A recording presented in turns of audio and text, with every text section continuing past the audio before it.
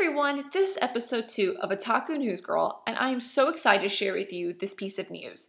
The anime series The Disappearance of Nagato Yuki-Chan is finally happening in spring 2015 after years of speculation and rumors. The news was announced on the SOS Dan website and hosted an image of Nagato running towards who we at least assume is Kyon. So the original cast of the Haruhi Suzumiya series will be returning and describing the story of Nagato in the world of the Disappearance arc of the original light novel series that focuses on the high school and romance life of Nagato. Junichi Wada is the director of the series, and he has directed past shows such as Gosek, while the original producer of the Haruhi series, Takeshi Yasuda, will be the producer.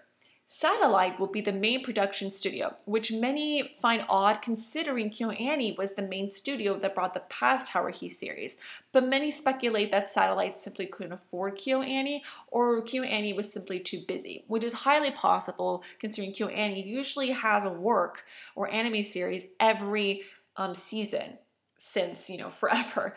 For people that don't know what Haruhi is, you're probably one of the few. Much like the Rocky Horror Picture Show, Haruhi Suzumiya is kind of considered a cult classic in the anime community and is highly rated on almost any anime website. So the series revolves around this super sarcastic character named Kyon, who's this average high schooler guy, and he meets Haruhi, this really abrasive girl that is obsessed with anything supernatural, and she creates this club known as the SOS Brigade.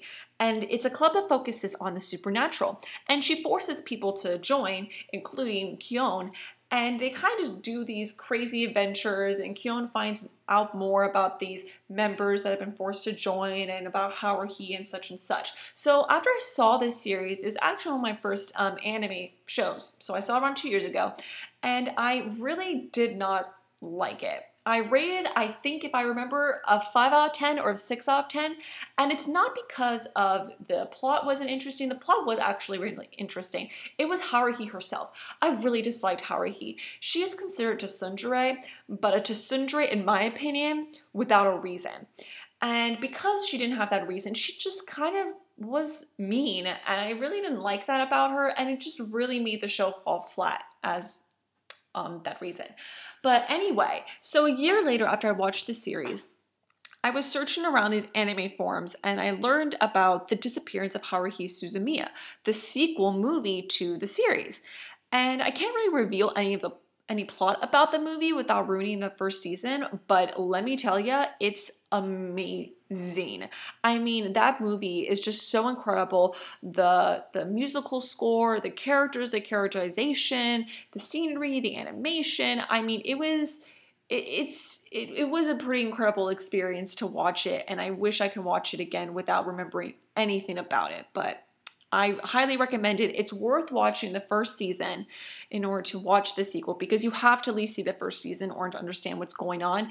There is a second season of the Haruhi Suzumiya franchise, but it's kind of considered a recap or known as the Endless Eight. And if you read about the Endless Eight, it's not good things. And most fans of the series pretend that it never existed.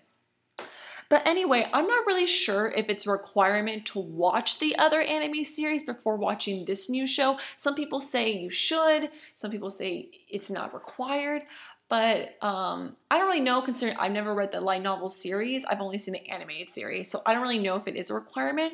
But regardless, I highly recommend this series, especially since watching The Disappearance of Haruhi Suzumiya is so worth it. I also recommend watching this series dubbed if you do decide to watch it. I think it's worth the wait. Crispin Freeman, who is my personal favorite English voice actor, voices Kyon, and who doesn't love some Crispin Freeman?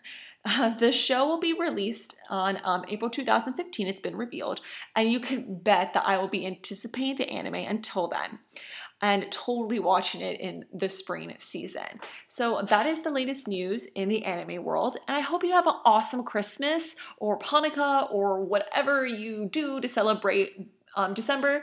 I hope you have a really awesome holiday. Bye!